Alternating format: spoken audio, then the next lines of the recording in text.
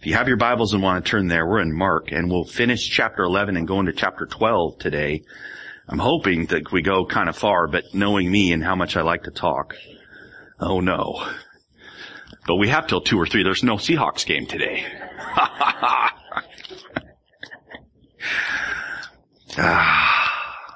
I called this House of Cards because what we get to see today is something really remarkable and something that I struggle over our body getting it.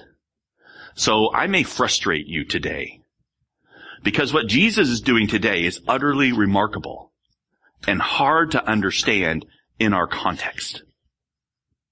So I think if you were with me, you'd know, I was reading one life coach and author last week, and he said, our main need is not sex or food or shelter. Our main need is control. We gotta have some control. And we seek after it. And I started thinking about that and thinking, that there's truth in that, right? We long for some sense of being in control.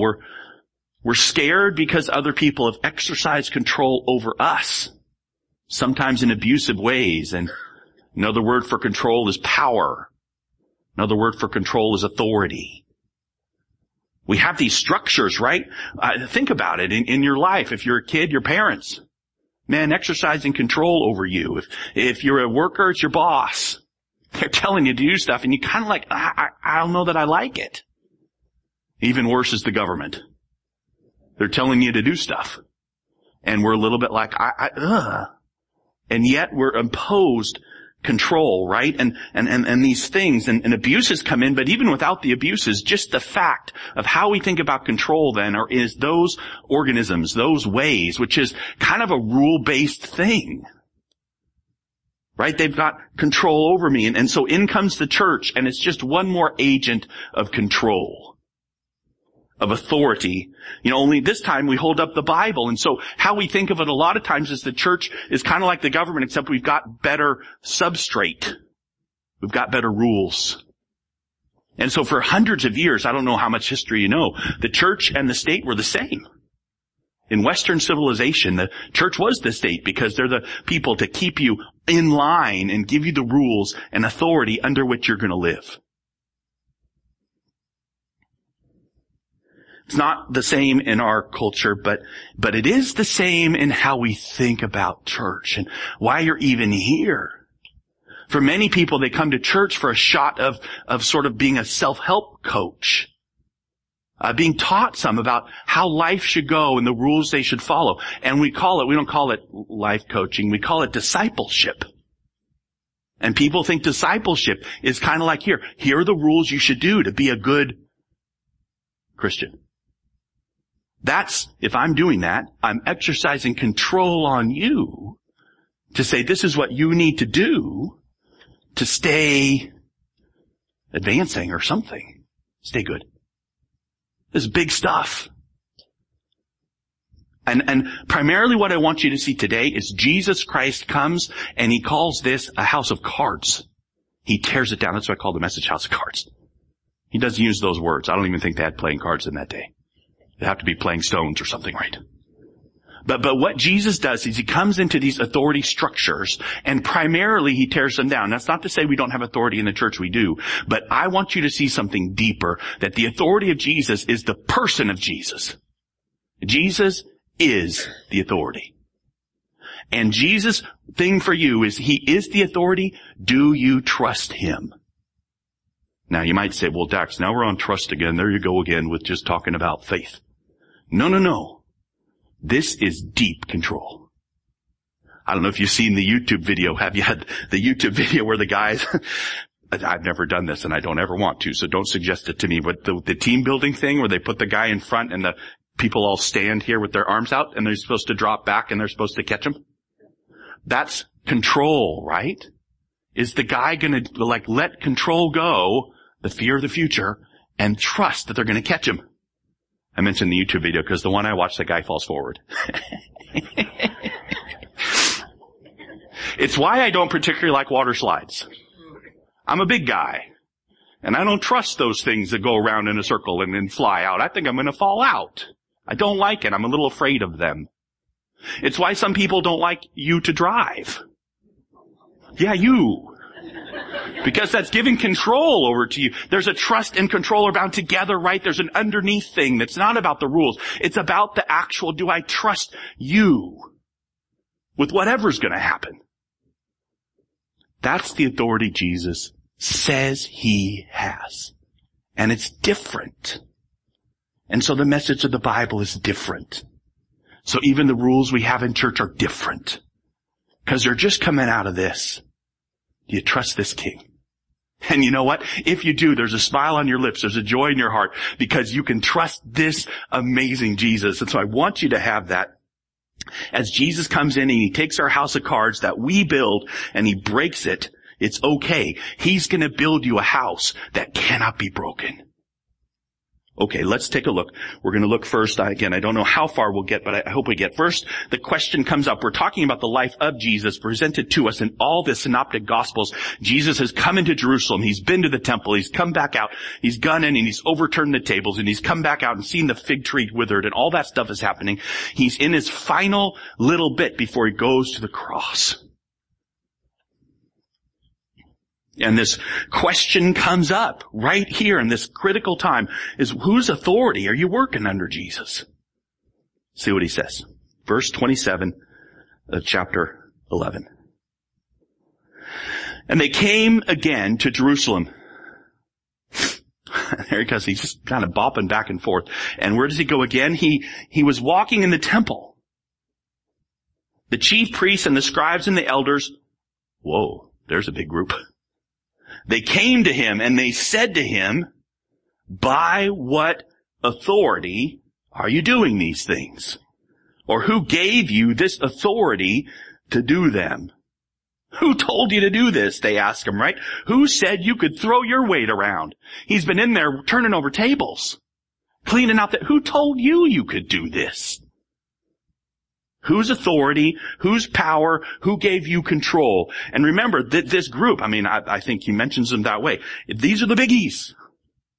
The priests, the chief priests, the elders, those are the wise guys. The scribes, the lawyers. The people who know the scriptures. The keepers of the law, the ones who have the training and the teaching, and they're using the Bible as an obedience handbook for life. They're controlling people that Jesus says they put on heavy burdens. They're doing too much. But their thinking is, we're using this manual to help control this people rightly from God. So Jesus, what are you doing? Why don't you come talk to us and explain what the problem is? Jesus said to them, I will ask you one question. Answer me, and I will tell you by what authority I do these things. Was the baptism of John from heaven or from man? Answer me.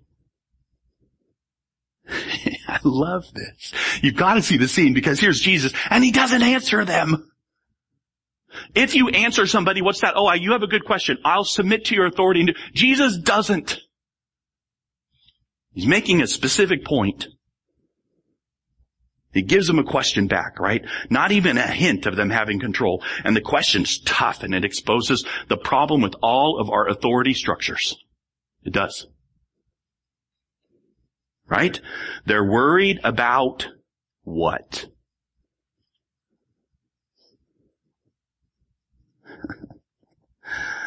They're worried about themselves because the people love John, right? They thought John was from heaven. He was popular, and by the way, his message was one that just echoed right through with what the Bible has told people to do. Repent.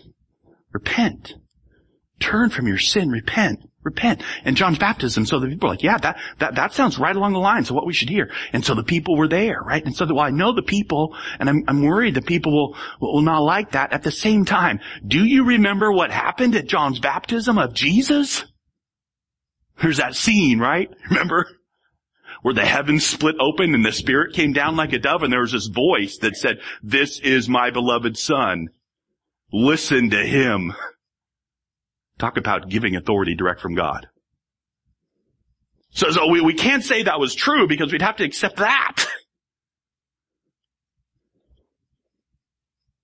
And so they discussed it with one another, saying, if we say from heaven, he'll say, then why didn't you believe him? Because he testified of Jesus. But we say from man, then they were afraid of the people, for they all held that John really was a prophet. And so they answered Jesus, we don't know. Jesus said to him, neither will I tell you by what authority I do these things. We don't know. And Jesus says, well, that's why I won't tell you, right? Not that Jesus doesn't know, but that they have no authority. They don't even know the truth. Okay, I want you to see two things. Make sure you see it. The first is this. Jesus has his own authority. It's not derived except from God the Father. It was given to him at his baptism by John from God the Father, but it's seen and reported. No one is over him. There's no appeal to religious people that he knows. Oh, look, I know Nicodemus. No. Jesus Christ is the Son of God, the Lord of Lords, the Creator. His authority is based on who he is, not on him proving it. It is a reality. Right? We receive his authority. We don't make him the authority. He's already there. This should influence our language about having to make Jesus king or Lord or whatever. You don't make him Lord. He is. You receive his authority or you don't. But if you're here today, I hope that's your heart. I receive that Jesus is the authority. So the second thing is Jesus won't get into an argument with them, right? It's striking. I think the most striking thing about this and a couple passages we're going to see right here, this interaction going on, Jesus won't debate them. He won't play their game. It's like so important to play in the construct of the rules. And how does Jesus fit into the rules? And how will he supplement the system and make it a better system? No, Jesus is tearing it down. Not interested. He says, you don't have control. I do. Because Jesus has the authority. So calling him to account, why are you doing this? It's kind of like, and you know how well this goes when your kid comes up and says, why are you making me clean my room? Classic dad line. Because I said so. Conveys the authority. Doesn't convey any understanding or kindness. But there it is. And the reality is when you start being questioned by your kids about why you've made these choices, if you're a really kind dad, and sometimes I am, my kids are sitting here, I guess I have to say, I will interact with them. But it's hard. Mostly I want to say, I'm the authority. You do what I say. And I'm the fallen authority. Jesus is perfect. And it never goes well. I mean, think of Job or think of different spots in the Bible where great saints said, why are you doing this, God? The answer was never that God gave them a detailed account of why things were happening. Never. In fact, to Job, he kind of said what? Can I say it? Abbreviate it? Shut up. Be quiet.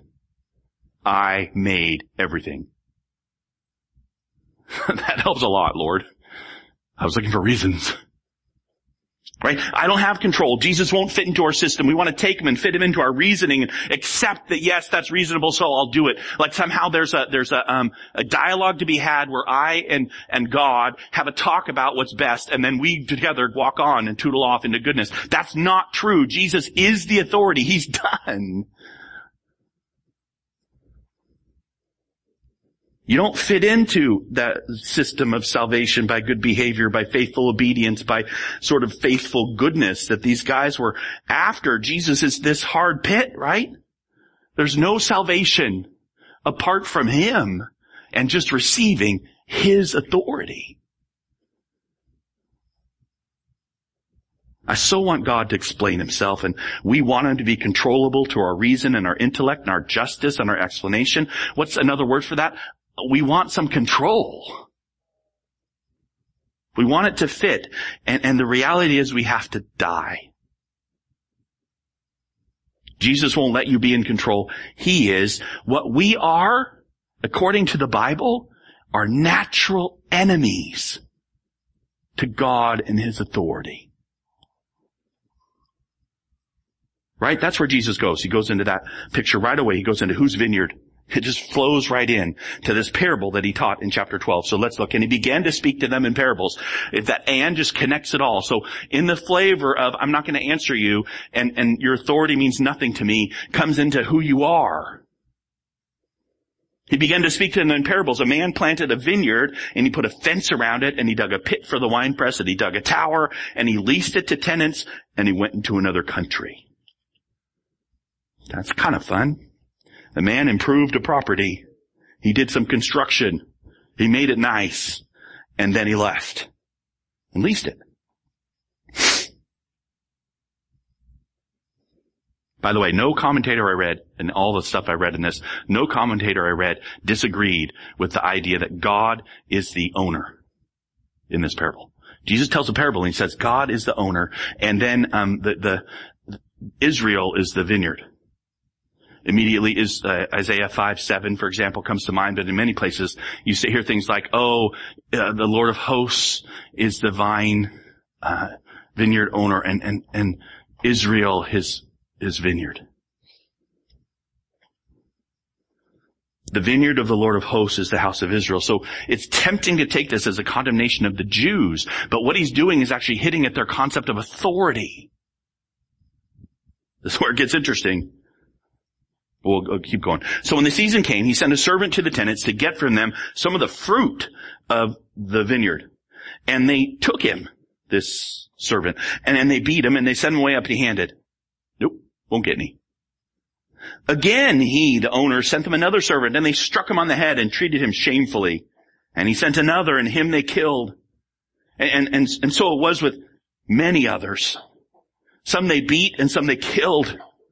So this is God's vineyard leased out to religious authorities. He's been gone a long time. He wanted the fruit of his vineyard, worship and testimony and faith. So he sent his servant, a messenger, and that messenger was beaten, and there's another one beaten and shamefully treated, and another killed. And Jesus could be talking about the history, right, of the prophets. I don't know if you're a reader of the Old Testament, but read Jeremiah sometime. You realize most of what Jeremiah is writing, he's writing from the bottom of a well where they've thrown him. And so he's called the wailing prophet.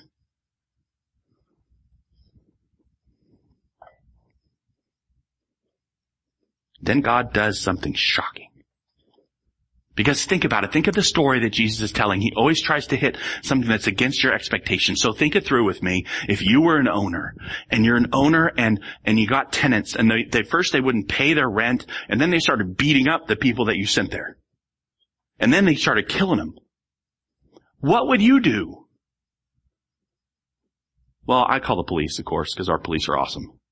But in their thing, you would bring in the tanks. I'm going over there with an army. We'll go beat up these guys and get rid of them. I'm going to go and I can't believe what they're doing. This is totally unjust. Let's go kill them. But that's not what happens here. He still had one other, Jesus says, a beloved son. Finally, he sent him, this son, to them, saying, they will respect my son. But those tenants said to one another, this is the heir. Come, let us kill him, and the inheritance will be ours. What? Okay, I kind of get the owner trying one more time. I think that's totally foolish. You just get rid of these people. But he doesn't get rid of these people and sends his son. But what in the world would the tenants ever think? It makes no sense to think if we kill the son, we'll get it. The guy's still alive. There's no way that you kill the heir and then you inherit. Your thinking is so off. It's just crazy. The only thing I can think of that they're thinking that you kind of have here, maybe Jesus is referring to, is the absurdity of it, plus this thought that creeps in and had crept into them. The owner is so far away. And it'll be such a long time until he comes. We'll just be in control. We'll have authority over this land. So they took him, it says, killed him, threw him out of the vineyard. Wow. There's no question, right? Jesus is speaking of his death, speaking of how they're going to kill him before they do. But right now I want you to consider what's going on.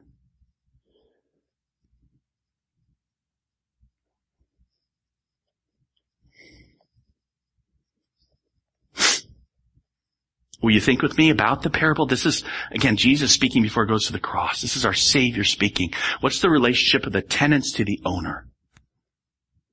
What are they thinking? They're just the tenant, right? What do they want? They want to be the owner.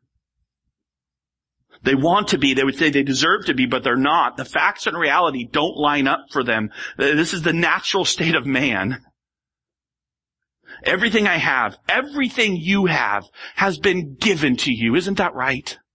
If I have creativity, if I have excellence, if I have ability, if I have anything I have, and we can get into stuff, kids and spouse, whether you have them or not, if you have them, it's a gift from who? From God. You got to experience life today. What is that? You should be dead. You have sinned. And yet you live. What a gracious God we have. Everything we have is a gift.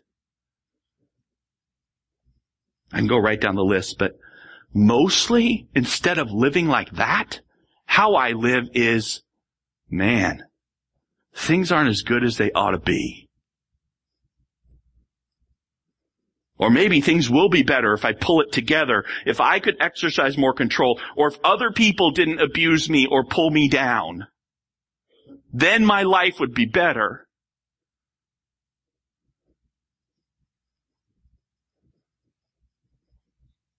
At the end of this road that we go down about wanting my life to be different, about wanting my life to be improved, about wanting to get out and get, at the end of that road is enmity towards God.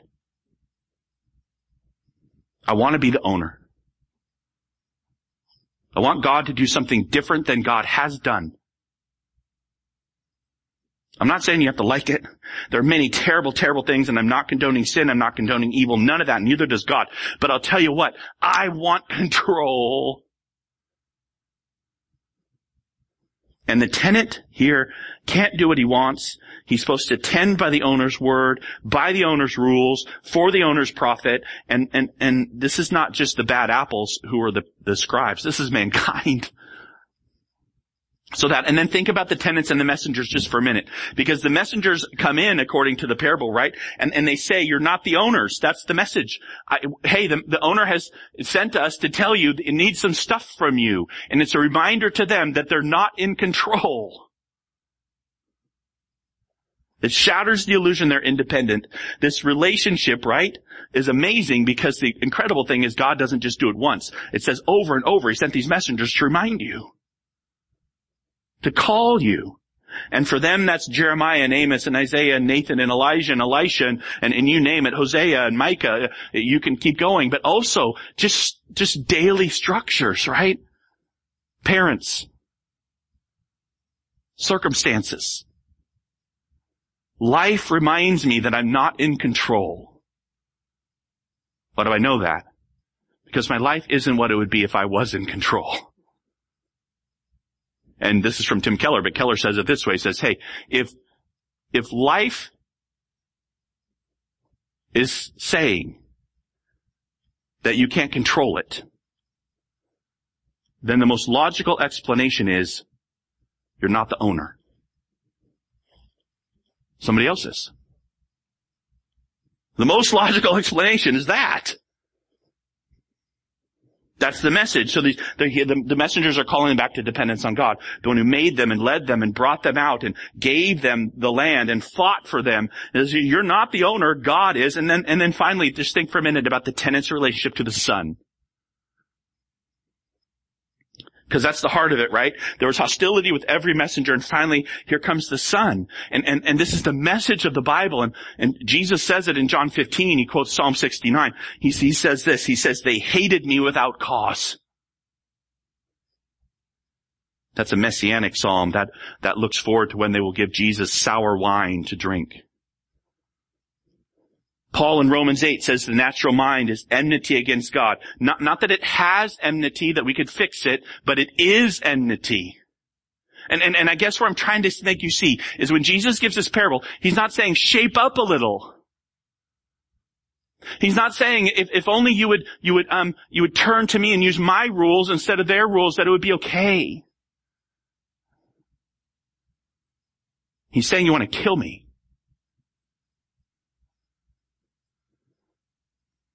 Saying you want control, you long for control, you don't want to give it up. And again, it takes the Holy Spirit to see that sin is not just a violation of this or that rule or this or that regulation, but sin is a whole attitude of resentment against and toward the crown claims of Jesus Christ against your life, that it permeates us. It's not just get to work on hating sin, but it's an attitude of resentment that life has treated you poorly, that you're a victim, that you deserve more control, that you don't think you've escaped. You haven't. I haven't either. You and I, we are enemies of God without Christ. Great acts of religion, great acts of morality. I do them because it's a way to keep control, and I can put them on other people too, and I can judge, and I can point, and I can look, and I can diagnose, and what gives me a sense of control, it gives me a sense of authority if I can call out other people's lack. I cannot accept that I'm not the owner. As a Christian, I think we do start to see this. That the reaction of humanity to the Son is to kill him, to kind of say, maybe I can be in charge of my own life. Maybe with a little help from the Holy Spirit, I can actually pack it up and I can do well. No, Jesus says, what you guys did was say, kill me. Look what happens in reality. What will the owner, verse 9, of the vineyard do? He will come and destroy the tenants and give the vineyard to others. Have you not read this scripture? The stone that the builders rejected has become the cornerstone. This was the Lord's doing. It is marvelous in our eyes. And they were seeking to arrest him, but they feared the people, for they perceived that he had told the parables against them. Very perceptive, these people. So they left him and went away. Okay, yeah, that was the religious leader's reaction, right? He's talking about us. He's calling us evil tenants. We need to kill this man. Prophetically, exactly what he's saying they're going to do. We aren't that bad. We aren't the haters. We aren't the enemies. No. This is what God thinks of religion. In Luke's gospel, it's really interesting. Jesus looks directly at them and says, yeah, I'm talking to you. Your life hangs in the balance. So what is this? And so we read it, right? But would you consider with me what Jesus is saying from Psalm 118? Open to me the gates of righteousness, that I may enter through them and give thanks to the Lord. This is the gate of the Lord. The righteous shall enter through it. So say there's a gate I've got to go through, and I can be in the presence of the Lord. And I think it's by my control around the keeping of the commandments. And yet right there in the Psalms, what does it actually say? I thank you, Lord, that you have answered me and become my salvation. Something that's become my salvation. To enter into these doors is to be closely connected with this, right? The stone that the builders rejected has become the cornerstone. Prophetically looking forward, as Jesus claims it clearly over and over. We've seen Psalm 18 come up over and over. And he's saying, I am the stone rejected by the builders, but I'm now the chief cornerstone. I'm the one. I've got all the authority. This is the Lord's doing. It's marvelous in our eyes. And then we sing this. This is the day the Lord has made. Let us rejoice and be glad in it. Why can I be glad? Because the chief cornerstone has come. That's it, right? His name is Jesus. What you do, believe about him. He's the crux, and he's looking right at you. Rejecting him is to continue to hold on to the system that got you here. You and your personal taking care of you, your personal staying right with God. You're fitting God into your control structure of how you think institutions run, or even the church runs. Only Jesus, he's rejected. But he's the cornerstone. He is authority. He is control. He is power. And he has you. And that means he destroys your house of cards. I like this. And you're thinking, man, I kind of get what you're saying, Dax, but could you go? So look at how it plays out in Luke. This maybe help you. Because this is Luke's same account. He looked directly at them at the end, right? And says, what is written? The stone that the builders rejected has become the cornerstone. And then he says this, and it's not in Psalm 118. Everyone who falls on that stone will be broken to pieces. And when it falls on anyone, it will crush him. So Jesus is the stone, and I'm not like, oh yes, I'm building this really cool life. No, I fall on the stone and I get broken. My enmity against God gets broken by coming to this Jesus and seeing who he is. If you don't do that, you get crushed. That's a big deal. You and your pride and your desire to be the owner, you're broken, and he becomes the cornerstone for you, and you build on him. He's your foundation. You'll never be put to shame, or you don't in any of that, and you're destroyed. And so the scene ends with everybody knows that Jesus is speaking of the religious leaders directly in the temple, the big guys, the scholars, the ones in charge. And God, who is the owner, God who is almighty, will use their desire to kill the Son, to use it to kill the hostility, to use it to provide the only way.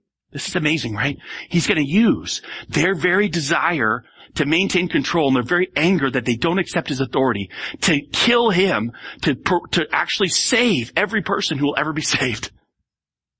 Even their rebellion. Under control of who? God.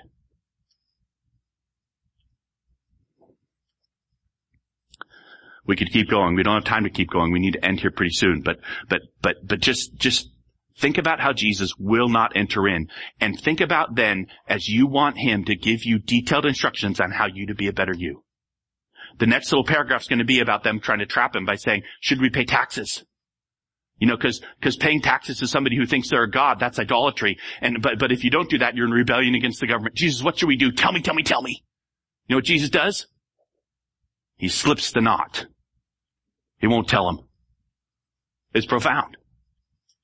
I so want Jesus just to help me be a better me. Jesus, tell me, give me the 4 steps to do this. Give me the 5 things to do so that you'll be happy with me. And Jesus says, huh?